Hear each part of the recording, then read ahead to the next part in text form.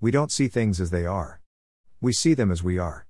An Eisen in the concept of perfect does not exist as a viable concept in my life. Thus it's totally wrong to expect my reality and travel to unfold in a perfectly idealized manner. Yet during those curious wanderings that sometimes seem mistake-prone at the time, I strongly envision ways to change my world for the better. Let's take the obvious flawed appearance of the historic Leaning Tower of Pisa in Italy.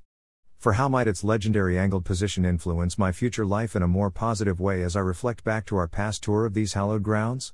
Perhaps I could now realize the greater needs to stand up straight to gain greater confidence in oneself and avoid back ailments caused by such excessive slouching. Or closer to home, why would I become consistently repelled by the monotonous blight of high-rise condos when visiting the beaches of South Florida? It seems that I'm just perceiving them as ugly wall barriers of tourist-driven profit that fuel my desire for actively protesting at local zoning meetings to preserve more public beachfront land.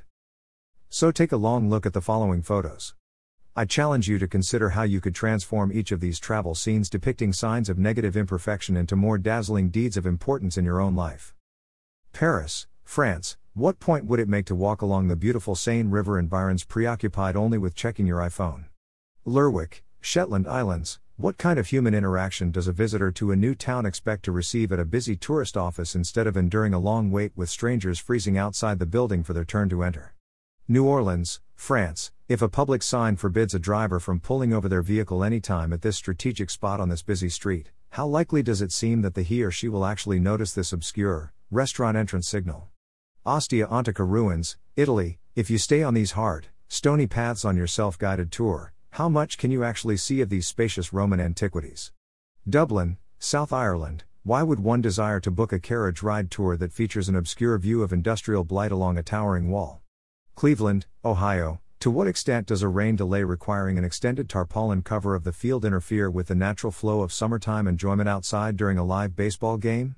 Chicago, Illinois. From a sight and sound perspective, why do ticket promoters offer tickets to buy behind the stage at stadium concerts?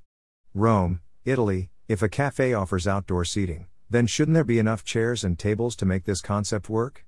Los Angeles, California. Big cities provide plenty of exciting tourist opportunities, but how can one enjoy moving to and from these sites with so little fresh air to breathe? Halifax, Nova Scotia, Canada. If you want to convince people to recycle food and used goods, then why make it so complicated to do so?